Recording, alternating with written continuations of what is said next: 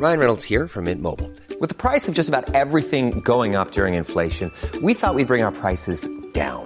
So to help us, we brought in a reverse auctioneer, which is apparently a thing. Mint Mobile Unlimited Premium Wireless. How to get 30, 30, bit to get 30, bit to get 20, 20, 20, bit to get 20, 20, bit to get 15, 15, 15, 15, just $15 a month? Sold! Give it a try at mintmobile.com/switch. $45 up front for 3 months plus taxes and fees. Promo rate for new customers for limited time. Unlimited more than 40 gigabytes per month. Slows full terms at mintmobile.com.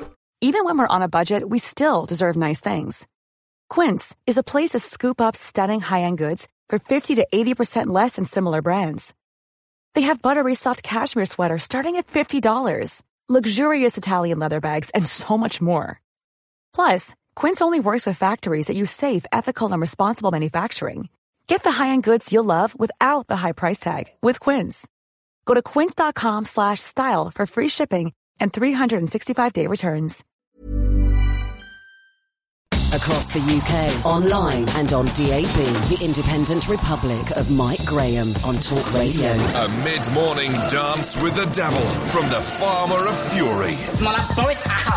Dangerous mid-morning debate with the great dictator. The Independent Republic of Mike Graham on Talk Radio. Good morning and welcome to the Independent Republic of Mike Graham right here on Talk Radio. The weather is still glorious out there. Well, it is in London anyway. Donald Trump is still annoying everyone, and we're no closer to knowing precisely what kind of Brexit we are going to get. As predicted from Katie Perrier yesterday, of course, some Labour MPs are revolting against Jeremy Corbyn and calling for another referendum. But there are some real problems out there in the real world away from politics. First today, we're going to be looking at the crisis with our elderly population and who is looking after them. 1 in 5 of our most vulnerable people in assisted living homes, which are those places where they basically get help in their own home to get dressed, to get food, to have dinner and all that kind of thing, to have baths. It's a shockingly sort of distinguished way to go, unfortunately, but they have to go without meals once a day. Sometimes they're frightened of moving around without help. The big question I want the answer to is why we're not better at looking after our own elderly relatives, and shouldn't we have the right to expect families to look after their own rather than expecting the society in which we live to pick up the tab. 0344 499 1000. Coming up a little bit later on, we're finding out why giving sweets to prisoners is a great idea. We'll be talking to the prisons minister about that, and what on earth is going on with petrol prices as well. And also, by the way, BT is going to fire 13,000 people, a massive number, which is going to take place over the next 3 years. 0344 499 1000. You're listening to me, Mike Graham, and Katie Perrier on Talk Radio. The Independent Republic of Mike Graham on Talk Radio. A story this morning, Katie, we were talking about young offenders just last week. A story this morning is suggesting that actually at Feltham Young Offenders Institution, they've got good behaviour getting better and better because they've been giving the kids at this very, I would say sort of holding pen for quite violent criminals in some respects. They've been getting good results out of giving them chocolate for good behaviour. So, I'm all in favour of any plan that makes life better for any of these kids in these places. Let's talk to Dr. Philip Lee. Dr. Lee, a very good morning to you. Good morning. Good morning. Thank you very much indeed for joining us. We sometimes are, I suppose, guilty in the media of saying this is all a bit of a gimmick, isn't it? But actually, I'm quite in favour of gimmicks if they work. Well, look, we're really pleased with the report coming out of Feltham A. When I took over the job, we had quite a challenging population to deal with. I mean, there's been some success in reducing the number of young offenders we've got locked up, gone down by about 2,500 in the last 10 years. But we've been left with some quite difficult young people who can be quite violent sometimes. And so all of the staff at Feltham have done a remarkable job, I think, to turn things around. But I'm sober-minded. There's a long way to go on this. We want things to be better than they currently are, but at least we're going in the right direction. Does it suggest to you, Dr. Lee, that perhaps the carrot might be better than the stick in this case? Because we spoke to somebody from a youth project up in Doncaster a few days back, and they were saying that they've had some success with cutting back on reoffending rates by basically trying to help these kids rather than just locking them up and leaving them to their own devices. Yeah, I mean, I think, look, if you do a bad thing and it warrants being locked up, you should be locked up. Let's not forget that. However, a lot of these kids, the majority of them have come from pretty challenged, difficult backgrounds, quite abusive backgrounds. And so we've got to try to understand them and then also try to work out how we're going to reach them and get them to turn their lives around and lead law-abiding, productive lives.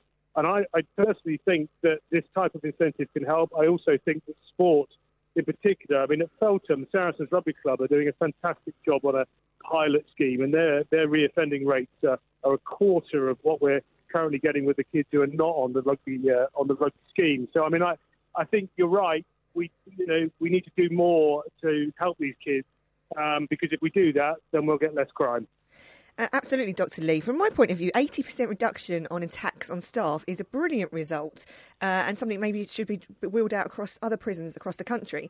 Because what you're trying to do there, as far as I can see from this story this morning, is that you're trying to recreate what it's like in the real world. You go to work, you behave yourself, you get rewards. Yes. You don't, that's right. You don't behave yourself, and you attack your prison officer, and you get in trouble. So you're just trying to recreate that, aren't you? Absolutely. I mean, you're taking these kids. Some of these kids don't know the obvious. You've got to work out, how do you incentivise good behaviour? It's not that we're giving them sweets. I mean, essentially they're getting the right to go to canteen and buy things, and some of them might choose sweets. But generally speaking, what we're trying to do is reward good behaviour. It's very difficult for the staff. We've had some real issues in the youth estate with some violent episodes, which are well documented in the press. And since I've been in the job, we've been trying to train the staff in a different way. We've been trying to change the typical day in the youth estate, because we recognise these young people can often be quite damaged, and we've got to spend some time putting them back together before they go back into society. No, sure. And one of the biggest problems that we talk about an awful lot, and obviously last weekend kind of brought it all up into focus again, is the young offending that's going on in the cities of this country, where young black men particularly are involved in gang activity. There are people being stabbed, people being killed on the streets, people making sort of violent music videos and all that kind of thing. I mean, what can you do? I mean, Sadiq Khan gets a lot of flack in London for not doing much about it, but it's a massive challenge, isn't it? It is. It's particularly difficult with regards to the drugs trade and something called county lines, and the gangs that are running these county lines, and sort of running drugs out into the country. And it is very difficult. And we're very conscious of the amount of knife crime that's taking place. The serious violence strategy that the Home Office is working on is seeking to address that. But we also recognise that we might get an increase in the population coming down the line of individuals who think nothing about using knives. It's not easy, okay? But I do think, there are certain already in the community charitable operations, particularly again in sport. I think of one in Newham, Fight for Peace, which is a boxing charity, doing some really good work on the ground, and also working with individuals in some of the youth estates as well. So they're trying to turn them around by reaching out to them via amateur boxing. I think these sorts of things require more support, which is why I've commissioned a report on sport in the criminal justice system, which I hope I'll be publishing next month. And Dr. Lee, just one quickly from me. Are you worried about the prison population in terms of numbers? Do we need to be building more prisons, or do we need to be, making our buildings more effective, the ones we've currently got? Well, I think it's a number of things, Katie. I think some of our prisons aren't fit for purpose. We know this. Some of them are Victorian, some of them need replacing. But we also need to look at how effective locking people up in prison actually is. The reoffending rate of women's prisons, I'm responsible for that as well, it's approaching 50%. So we need to look at the way in which we manage women. We may try to do it more in the community. Tagging might be an option. There's lots of different approaches here. But what I do think is that we have to recognise that the system has to be punitive, because people want to see criminals serving time for bad crimes. But we also have to recognise that we need to deal with the problems, the deep-seated problems, the emotional abuse, sexual abuse in the past, the mental illness, all of these things that a lot of these offenders have, in order to try to turn their lives around. It would be better for everybody in society if we can actually properly understand the motivations and the behaviour and turn it around when they're in prison. Great stuff. Dr. Philip Lee, good luck with that. Thank you very much indeed for taking the time to talk to us. Dr. Philip Lee, the Justice Minister, which is one of the more difficult, I guess you would say, parts of government right now, because the violence on the streets really does need to have something done about it very, very quickly. And as he says, it's not necessarily, there's no sugar pill to cope that with, and there's no easy silver bullet answer for it either. 0344 499 1000 is the number. Let's go to Joe, who's in Grantham, wants to talk about the pension situation. Hello, Joe. Hi, Joe. Good morning to you both. Yeah, good morning. What would you like to say, Joe? Well, I can't understand why in this country we've got a two-tier pension system. Not many people are aware, but if you were born before 6th of April 1951, right, the most you can get for your pension is $125.95.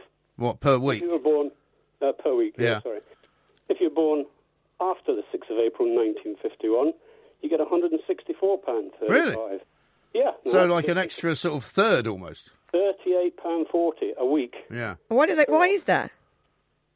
Well, they changed the rules from 2016. Right. Well, I suppose you might argue similarly, Joe, that depending on when you were born, you can retire earlier than somebody who was born later than you, if you like. Well, it doesn't matter, though. You're still paid. If you've paid your 35 years national insurance, you both qualify for exactly the same, really. And of course, why not? Of course, there's lots of women as well out there that are complaining that they don't get the pension that they thought they were going to get because of when they were born. Well, women are exactly the same. If you were born before the 6th of April 1953, as a woman, you get the 125.95. If you were born after that, you get the 164.35. And as you say, those changes were only made in the last couple of years, and so all those people who thought they could retire earlier now can't retire earlier as a result. So it's very unfair. It's ridiculous. You could take twins. One was born 1 minute before midnight, the other born a minute after midnight, and the one born after midnight is getting £38.40 a week more than the one he's twin. That's bonkers. Why? You know, it's just. How did you kind of come across this, Joe?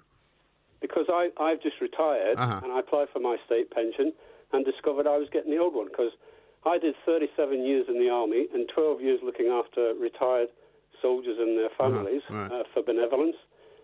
And here we are with this situation. Right. And how old are you, Joe? There's nothing you can do about it, I presume, is there? Well, actually, funnily enough, I've tried to get Esther McVeigh, who's the Minister for Pensions, to answer it, but despite emails, letters, all sorts of things, she's not replied at all. Oh, really? Maybe we'll try and get her on the show. I've had a reply from 10 Downing Street. I've had a reply from my local MP, but not from the Minister for Work and Pensions. And how old are you, Joe, if you don't mind me asking? I'm 68 next year. 68. So, you know, you've easily got another 20 and some years in this position, and obviously you want that higher payment.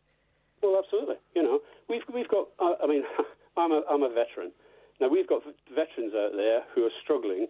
Now one of them might have been born before the 6th of April, and the other was born after. One of them's £38.40 a week better off. Yeah. That's quite a lot of money over a year. There's quite a lot. Yeah, there's a real difference. A lot of money a month. Yeah, it is. That's £140 a month. That really is. But I mean, I was assuming, and I don't wish to burst your bubbles, I'm assuming there's nothing anybody will be able to do about this, though, because they can't suddenly go, oh, all right, well, we'll just move that back a couple of years and make sure that you get the bigger amount. Well, why not? Well, because they'd have to then spend a load more money doing it, wouldn't they? So they're not likely to want to do that. well, I mean, I'm only giving you what I'm imagining they will say to you. Well, it's 2 years since they brought this in, so even if they said, all right, we won't backdate it, but we'll give everybody the same pension now, why wouldn't that? Well, that's fair, isn't it? It certainly is, but it's billions and billions of pounds. What I want to know, Joe, is I wonder why it wasn't a massive election issue, because older people vote in their masses, and yet it didn't seem to be something that pressurised either the government or the opposition into putting into manifestos. Why do you think that was? They've kept this really quiet, that's why. Yeah. I mean, I didn't know anything about it, of course, until my pension came through, and I thought, well, why am I not getting a higher rate? And, of course, older people don't kick up such a fuss. They don't protest against the likes of Donald Trump and others. They just quietly get on with it, and that's the problem. They don't go online and see these things. If you go onto the government website there, it tells you exactly the two differences between the old system and the new system. I mean, is there possibly a age concern or maybe a charity that could get behind this, perhaps? That might be the better way to go.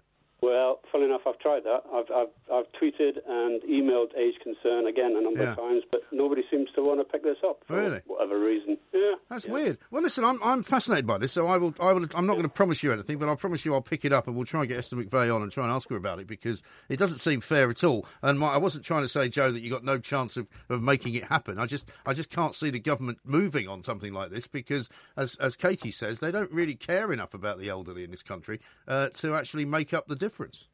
You're absolutely right. You hit it right on the nail. They don't care. You know, they're only interested interested in themselves. They don't care about anything else. Well, they're interested in getting re-elected. I mean, so if there was a big enough body of pensioners who could vote for them if they did this, or didn't vote for them if they didn't, that might make a change as well. Sounds like a perfect Daily Mail campaign to me, to be honest. It does. So maybe they might catch up. Maybe we'll have a word with them as well. Joe, listen, thanks for the call. Very, very interesting, very informative. I agree with Katie, says Average Joe. Tax these idiots with enormous 4x4s who only drive them in town and don't need them. All they do is block up the streets. They're not needed for 95% of owners in urban areas. Well, I'm sorry, we do live in a free society so far, so good, Why should they take up more of the road than I do? Well, they pay more to take up more of the road than you they? do, because the road tax for a bigger car is, generally speaking, higher. Not a lot of money, though. Hey? Over a period of a year, is it? Oh, yeah, it is. I mean, how much do you pay for your road tax, for example? You don't know. But it's all part of my deal, isn't it? It's a lease car. OK, well... I don't pay road tax. All right, well, you should still have an idea of how much it is. Should I? Yes, you should. Really? You used to work in Downing Street. Do you have any idea how much a pint of milk is? Yes, I do. Really? 2 pints for £1 where I live. Yeah, OK. And I don't pay more than £1 for a loaf of bread. You shouldn't be buying milk in Poundland. It's not a good place to go. Now, Sean says, here you go, Katie.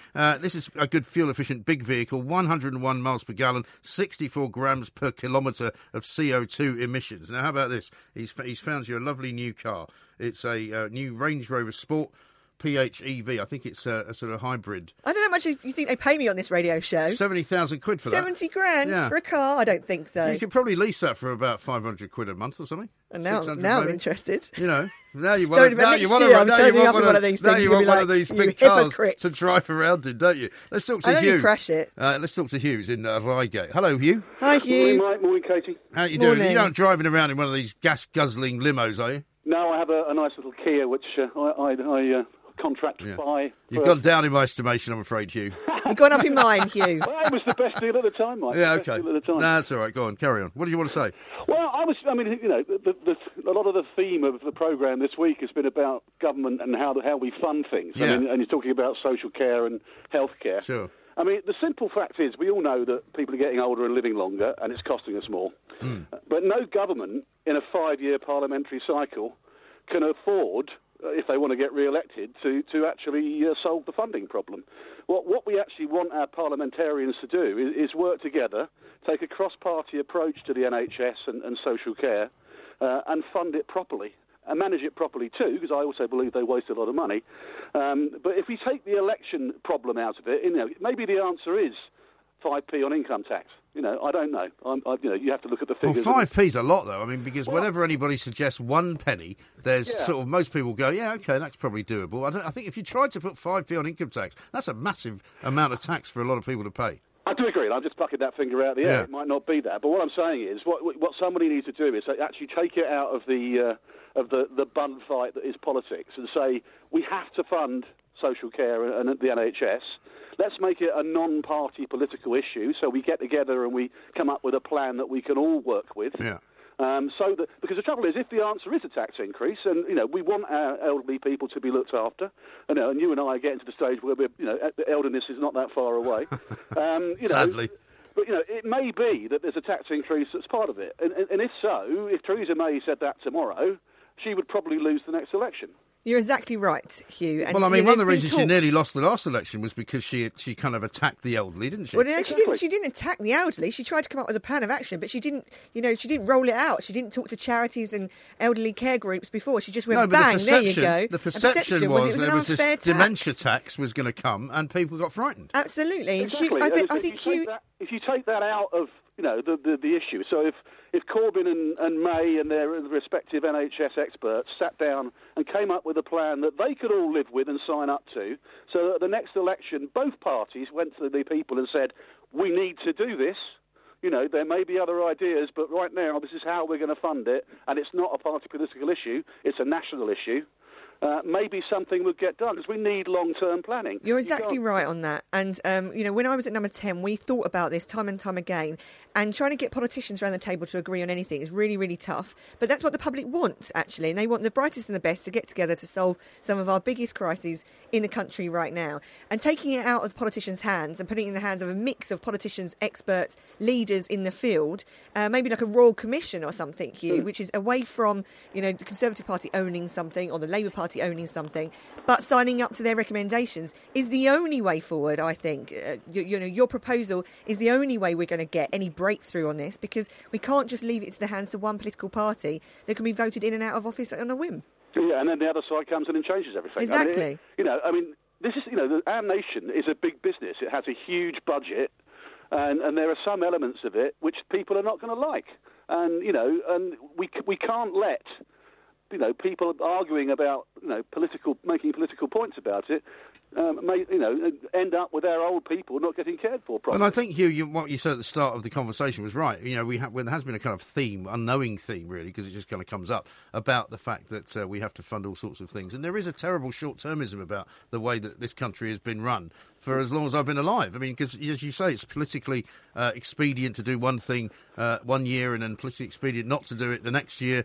And, we need a much longer-term policy. And I think one of the things we came up with earlier in the week on the NHS was that, take it out of politics altogether. Make it into some kind of a privately run commission, which is not influenced by ideology and is simply provided as a proper service. Exactly. And plan ahead, because it's not as if the amount of old people we've got now is a surprise. No. We were talking a couple of weeks ago about algorithms and databases with the breast cancer care thing. That's right. They know how many people they're going to have over 80 and over 90 in 10 to 15 years' time, within a sort of a fail-safe measure. So they know what the cost is going to be. And we need to start planning for that. And pensions and everything else need to be tweaked. And, going back to what May tried to do at the election, people have got to pay for that care because, there are not enough young people coming through to pay the taxes to do it. So, some poisonous decisions have to be taken. And people are going to hate them. What I can't understand, Hugh, though, is why do our politicians think they have the answers to everything? If you're sensible, you look across the world and think, right, what country, some of the Scandi countries are doing a much better job of looking after their elderly population. Why don't we go, take big groups of people over there and learn from what's happening abroad and trying to replicate some of that here? Why do we think we always have the answers? Well, I don't know. All the MPs I've met and all the ones I see on TV seem to think they know better than the electorate. I mean, that goes back to the Brexit thing. And we've got people trying to argue with a popular vote, and it's not going to do them any favours because I think people are sick to death of politicians bickering amongst themselves over ideological opinions and not dealing with the issues and not behaving like commercial managers. That's what they are. Yeah. They're managing a huge budget and a huge machine that needs to produce the services that this country needs. And, from all of the things that you've been talking about today, from the roads and everything else, they're failing dramatically. They are. And I'll tell you where the proof is in the pudding on that, right? You can't remember, because I can't, and I don't know whether Casey can, the last politician that came up with a really great idea. I can't think of one. Yeah, absolutely. Well, but that goes back to the old Jim Hacker principle, doesn't it? I mean, the wonderful Yes Minister thing. I do love that show. Well, the first thing he says, more or less, in the first episode was, what are you planning to do, Minister? There's absolutely nothing if I possibly can. Because, just sit here quietly, keep the head down and get re-elected again in 5 years' time. Exactly right. Brilliant. Hugh, thank you very much indeed for that. 0344 499 1000. Very sensible call. I must talk to you now about a very, very important story, which is up in Scotland, which, of course, is my former home. My favourite story of the day. Everybody's favourite story of the day. Turnberry is one of my favourite golf courses in the world, right? It is one of the most beautiful settings that you could ever imagine. It's right on the Ayrshire coast, off in the distance. On a clear day, you can see Northern Ireland, and at night time, you can see the lights from Northern Ireland. There's a piper that comes out at 6 o'clock every night to play the pipes, right? Wow. As you're either playing golf or as you're sitting in the garden having tea or whatever it is. It's an old railway hotel, which is very, very grand. I'm sad that Donald Trump has bought it, because if he sort of trumps it up and puts all kinds of, blings it up. Yeah. And, I mean, it was a little bit run down. It's also one of the few places I've ever been that has a sauna with a window in it. So you can sit in the sauna and look out at the sea, which is tremendous. And did it steam up? No. Odd. Well, I don't know why it doesn't. But, I mean, it's a beautiful place. Anyway, he's now banned Iron Brew from sale in Turnberry. Why? And Iron Brew is apparently the Scottish national drink, right? It is. Now, they're having a lot of trouble in Scotland with drink. They always have had, because old Nicola Sturgeon's only just put all the prices up. Yes. Of, minimum prices for alcohol. He apparently they're saying they're worried that he's going to leave a nasty orange stain on the carpet, which is one of my former Scottish colleagues has pointed out already. Isn't that what Donald Trump is? But there we are. Let's talk to Stuart Weir. His tan. Let's talk to Stuart Weir, who's our Scottish correspondent, to find out what is going on. Stuart, a very good afternoon. Very good morning. Hi, Stuart. Good morning. Good morning to you. Yes, this is. If we weren't traumatised enough as a nation with the alcohol pricing, now to find out that we can't drink Iron Brew where we want is just too much for us. I mean, presumably, I haven't seen a reaction from Iron Brew yet, but I mean, this is an outrage, isn't it? I mean, it's a Scottish national drink, isn't it? Well, knowing Iron Brew and given some of their adverts over the last couple of years, they will be marketing this very, very shortly. This is the kind of branding and PR work that you just cannot pay for. The President of the United States of America coming out and saying, who everybody I'm banning hates. Your drink. Yes. Well, I mean, imagine the people in America will be buying it by the boatload now, won't they? They want to go to all the demos carrying a bottle of Iron Brew. I'd imagine the people in North Korea will be buying it as well. And Iran. Yes. I was sitting there reading this story this morning thinking, well, this is not just a great PR coup for Iron Brew, but if you were a carpet cleaning product, I'd be in there like a shot. The thing is, though, Donald Trump does actually have a point because you just mentioned cars stopping on you. Yeah. I sold a rather expensive car once, which I had to replace the back seat, simply because one of the kids had actually spilled Iron Brew. And there is nothing. Acid? What's in this stuff? There is nothing known to man that will actually take the kind of orangey stain out of fabric. So therefore, it cost me about £300 for a back seat before I could sell the car. Really? Was it your colon or your liver or your lungs or anything? If this stuff burns the back seat. Remember that stuff, Sunny Delight they used to sell, Sunny D? Yeah, there's nothing sunny about that. It used to turn kids orange, right? I mean, does this stuff not turn you orange if you drink too much of it? No, not at all. Everyone in Glasgow is already orange, I suppose, aren't they, from the old tanning salons? You might have to visit the dentist a few more times and replace some of the teeth that you've lost. The big thing with Iron Brew is, of course, that in the last year they have had to replace their recipe because of the sugar tax that we have in Scotland. Yes. So their ancient recipe, which was maybe 1 part orange juice and 300 parts sugar, has now been changed. And lo and behold, after a great marketing campaign and a fantastic PR strategy, when you go and taste it now, it just tastes like Diet Iron Brew, which I have never liked. And believe it or not, there were some shops actually selling Iron Brew or old stock of Iron Brew at a premium price. Really? Yeah, oh yeah. That's amazing. So the black market Iron Brew, that's tremendous. Just start injecting it, I think. That's the way forward. Is it also not the case? I mean, the recipe's been very closely guarded as well, hasn't it, for years? I remember they tried to export it and sell it in America once, a few years ago, and the FDA, the Federal Drug Administration, who sort of Food and Drug Administration rather, who like to know what's in everything, otherwise you can't sell it. And they refused to give them the recipe, and so they said, well, you can't export it here then. So they couldn't sell it in America because they wouldn't give away what was in it. I was working in a car once and I showed somebody the secret properties of Iron Brew, which was that I had a nut and a bolt that was covered in rust and poured Iron Brew on it. And then within about a minute, the rust had cleared and you could run the nut. Yeah, perfect stuff. Yeah. It really is powerful. So do they make anything else, bars, or is that it? No, that's enough. It's not, I mean... Don't unleash them. Yeah, I mean, don't get me wrong. Listen, it's absolutely fantastic. I mean, the thing, all of my life, Iron Brew has been the best hangover cure known to man as well. And a couple of years ago, they came out with another version of it, which was a kind of caffeine-based drink, which nobody quite get the hang of, and just went back to their normal Iron Brew. Right. But the thing was, of course, years ago, when you were given it in glass bottles, of course, there was the deposit on the bottle, so people used to collect what we would call the ginger bottles. Right. So you could earn a small fortune just collecting the bottles and taking it back for the deposit. And does anybody put it with alcohol? I mean, is that a thing? Oh yeah, Iron Brew and vodka or something? No, Iron Brew and whiskey. A rusty nail. Really? How come I never had one of those? I lived up there for years. Because you never let anything come close to your whiskey. According to our producer, is much younger and cooler and trendier than I am. It's a WKD flavoured Iron Brew, so you can get the mixed bottles, the alcohol. Yeah, already. That's for the kids. That's for the wee kids. Yeah, absolutely. Yeah. Your teeth will all start falling out even if you start drinking. I'd like to point out to people we should be drinking wisely at this point and not be is that flavouring. one of the rules? Yeah, that is one of the rules. All right, okay. Behave yourself. Yeah, I always drink wisely. Good. As Stuart will attest. Isn't that right, Stuart? Yes, you do. Yes, I also have, despite having various awards for my my professional career, my favourite token or gesture that was made to me was actually I was presented with a bottle of Iron Brew with my name on it. Really? Yes. Which takes pride of place in my study. It also has golden balls on the front.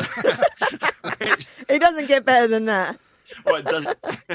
Across the UK, online and on DAB, the Independent Republic of Mike Graham on Talk Radio. If you enjoyed that, be sure to catch the whole show 10 to 1, Monday to Friday on Talk Radio, via DAB, online or via the Talk Radio app. If you have an opinion on the stories we cover, we'd love to hear from you. Call us 0344 499 1000 or tweet at Talk Radio during the show to have your say. The Independent Republic of Mike Graham on Talk Radio. Talk Radio.